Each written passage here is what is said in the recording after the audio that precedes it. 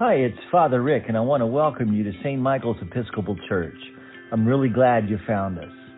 Please know that we accept you wherever you are on your spiritual journey, and we trust that God will take you where you need to be, right in God's timing. We're just glad that you're here with us, and we hope you enjoy today's sermon. God bless. Oh God, you are here, Lord. And I ask that you breathe on us, your Holy Spirit, your breath of life. Breathe into us anew, O God. Restore, redeem, and sanctify us, Lord. And may the words of my mouth and the meditation of our hearts be acceptable in your sight, O God, our strength and our Redeemer. Amen. You may be seated. Well, good morning, everyone. And good morning to everyone on YouTube this morning that's with us. You know, as I was reflecting on today's gospel reading over the past week, I had a song playing in my head. And it just played over and over and over. You ever get a song stuck in your head, and no matter what, it might be plop, plop, fizz, fizz, and you're like, why am I singing that? Right? Well, this song got stuck in my head, and it happens to be a song called Crumbling Down by John Cougar Mellencamp. You may be familiar with that song, right? When the walls come crumbling down, when the walls come crumbling, crumbling, when the walls come tumbling, tumbling down. Well, he released this 40 years ago, believe it or not. So if you're familiar with it from your teenage years, you're officially getting older. And in this song, though, Mellencamp asked the question, what to do when success eventually fades? Or what do we do when a big-time deal falls apart? What do we do when the institutions that we trust in, the governments or whatever they may be, begin to crumble? What do we do when life, as we know it, falls apart? When the wall... I can't do him, because if I could, I wouldn't be here, right? You get it? Yeah, all right, I would have sold 65 million albums. But nevertheless, what do we do when the walls come crumbling down? When the walls come crumbling and tumbling down, what do we do? Because I suspect that every person in this room either is living in that at the moment or can recall a moment in your life when the walls of your life felt like they were crumbling down. It could be a million different reasons. Perhaps it's a betrayal by someone you loved and someone you trusted that betrayed you and left your heart shattered. And when this happens, I'm not telling you anything you don't know. I'm not telling you anything you don't know. It's not easy. It's painful. It's scary. It's dark. You feel alone and hopeless. Maybe it's the phone call informing you of a negative medical diagnosis, or a loss of a business or job, or the rejection letter from your dream college. You know, you knew you were going to Stanford. You knew you were going to go to Harvard. You knew you were going to wherever. And you get that rejection letter. It's like the walls of all that you've planned, right? Your dreams they start to crumble down. Or a loss of a loved one, someone you love dearly, and they cross through those gates of larger life and enter the land of light and joy. But your world feels like the walls of your life and everything as you knew it have come crumbling down. Addictions, you name it. All of these can be moments in our lives when the walls that we've constructed, or the walls that we believe could give us our identity and our comfort and our stability and our security and our purpose, they come crumbling down. And when that happens, it's a place of a disillusionment, right? When this happens, you know what I'm talking about. You feel very disillusioned. And you know the word disillusion actually means loss of illusion. And when these happen, when the walls come crumbling down and we're left there, it feels like we've lost our illusions. That's a Guns N' Roses album. Never mind. And we feel like we've lost our illusion, though, about ourselves, about our world, about God. I mean, crumbling walls have a way, though, to make us pay attention. They kind of force us, if you will, to take notice they kind of wake us up sometimes, don't they? I mean, as dark and as ugly and as painful and as whatever word you want to put there, you know, they force us to take notice and see things differently. And sometimes when it happens, and if you've gone through this and you've gone through that in a deep and profound way, you know exactly what I'm talking about. Because they can help you see things in a way that you've never seen them before, in a new way. You can come to know that your sense of disconnection from God is really, truly an illusion, because it's in that place where the walls come crumbling down. Come crumbling.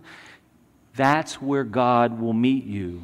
And that nothing human can stop the flow of God's divine love into your life.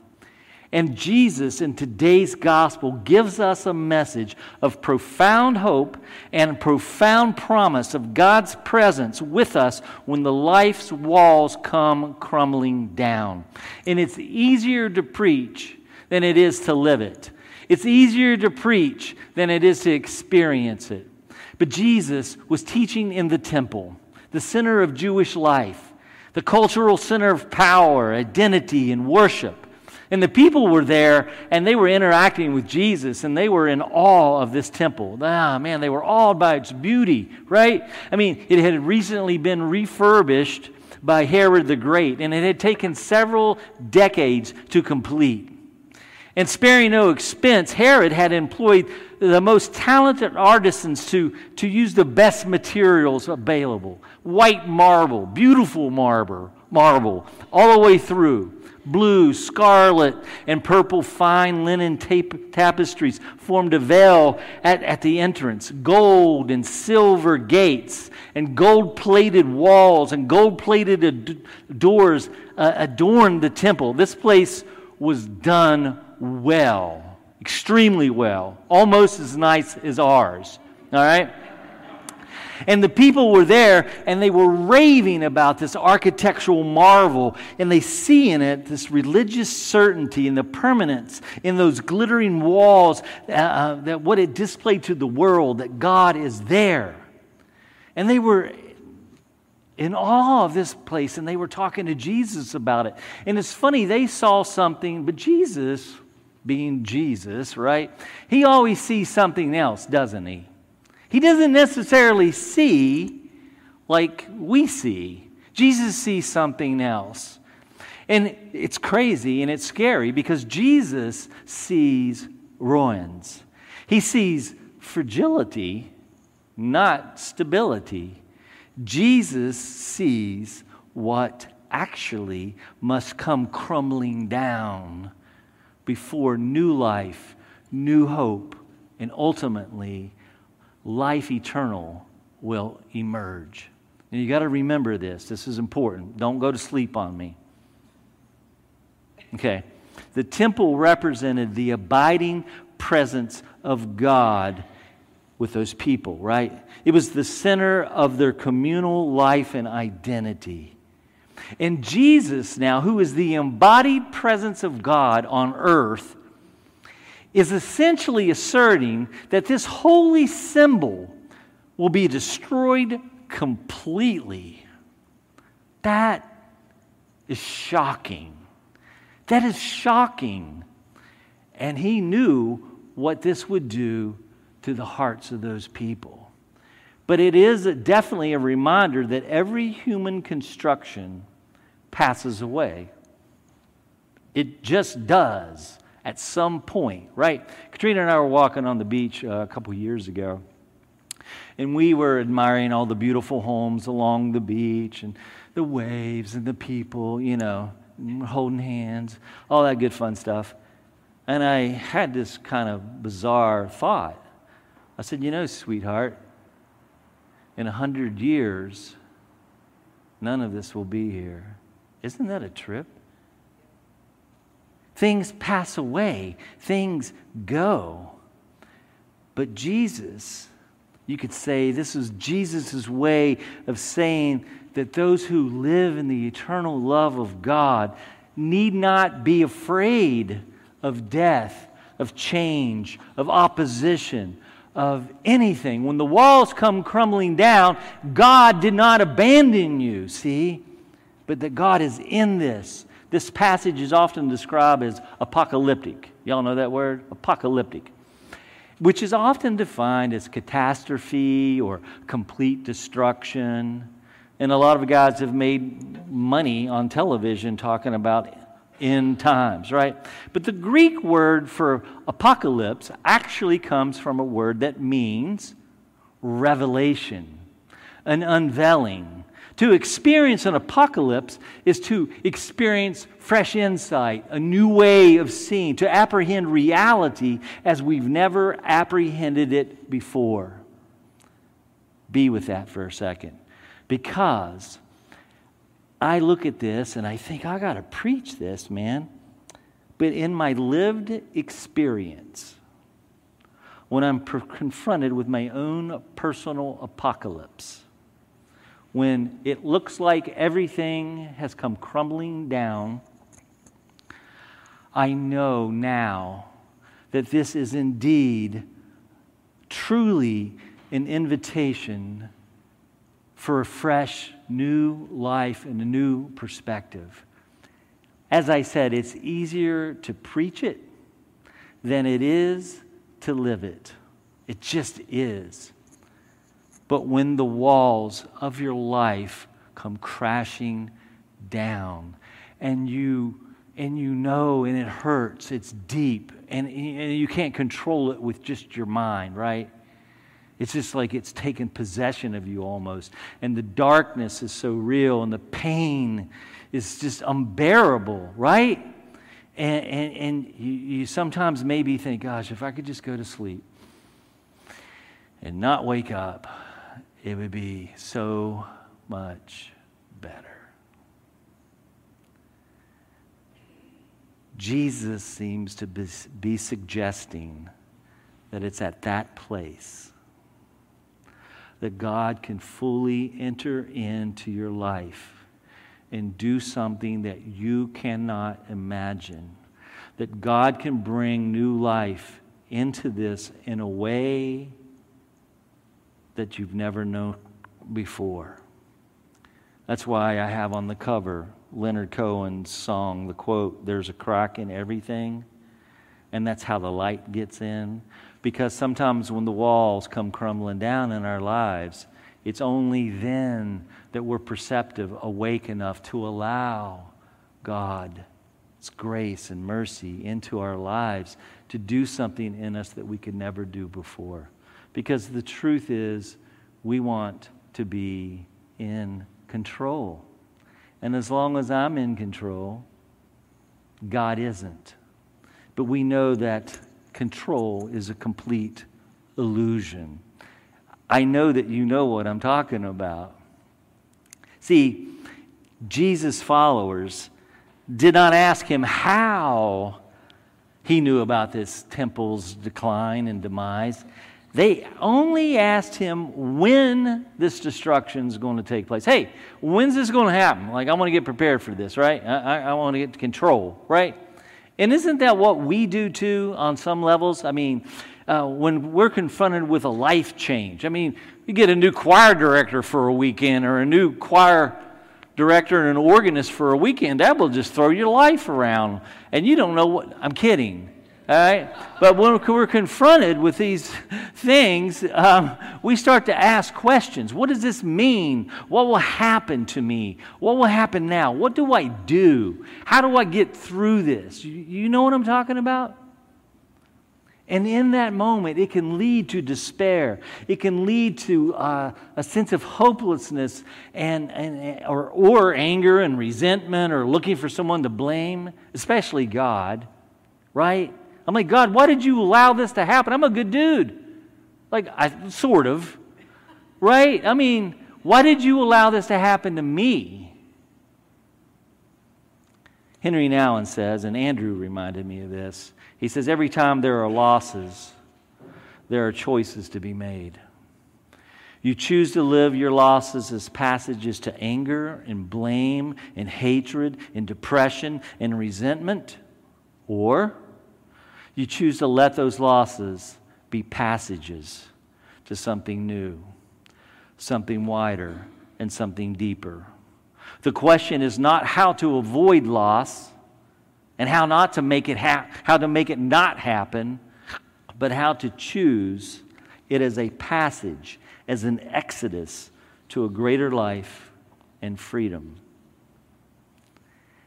Wow, it's so easy to say and so more challenging to live. And it's the truth. Jesus responds to their question like, hey, when's all this going to happen? He says, beware that you're not led astray, for many will come in my name and say, I am he, and the time is near. Do not go after them. When you hear of wars and insurrections, he says, do not be terrified. In other words, I think what Jesus may be saying here is that no matter what the world looks like or feels like, even if you think the country is in shambles, don't be led astray by the gloom and doom voices tempting you to follow them. Don't allow them to be the ones to set the agenda for your life and what you're going to do and how you're going to live. Don't allow your life to be controlled or determined by fear. But he's saying trust, believe, hope, never give up. Be faithful, he says, until the end, and you will gain your soul. Because here's the truth. God is still God.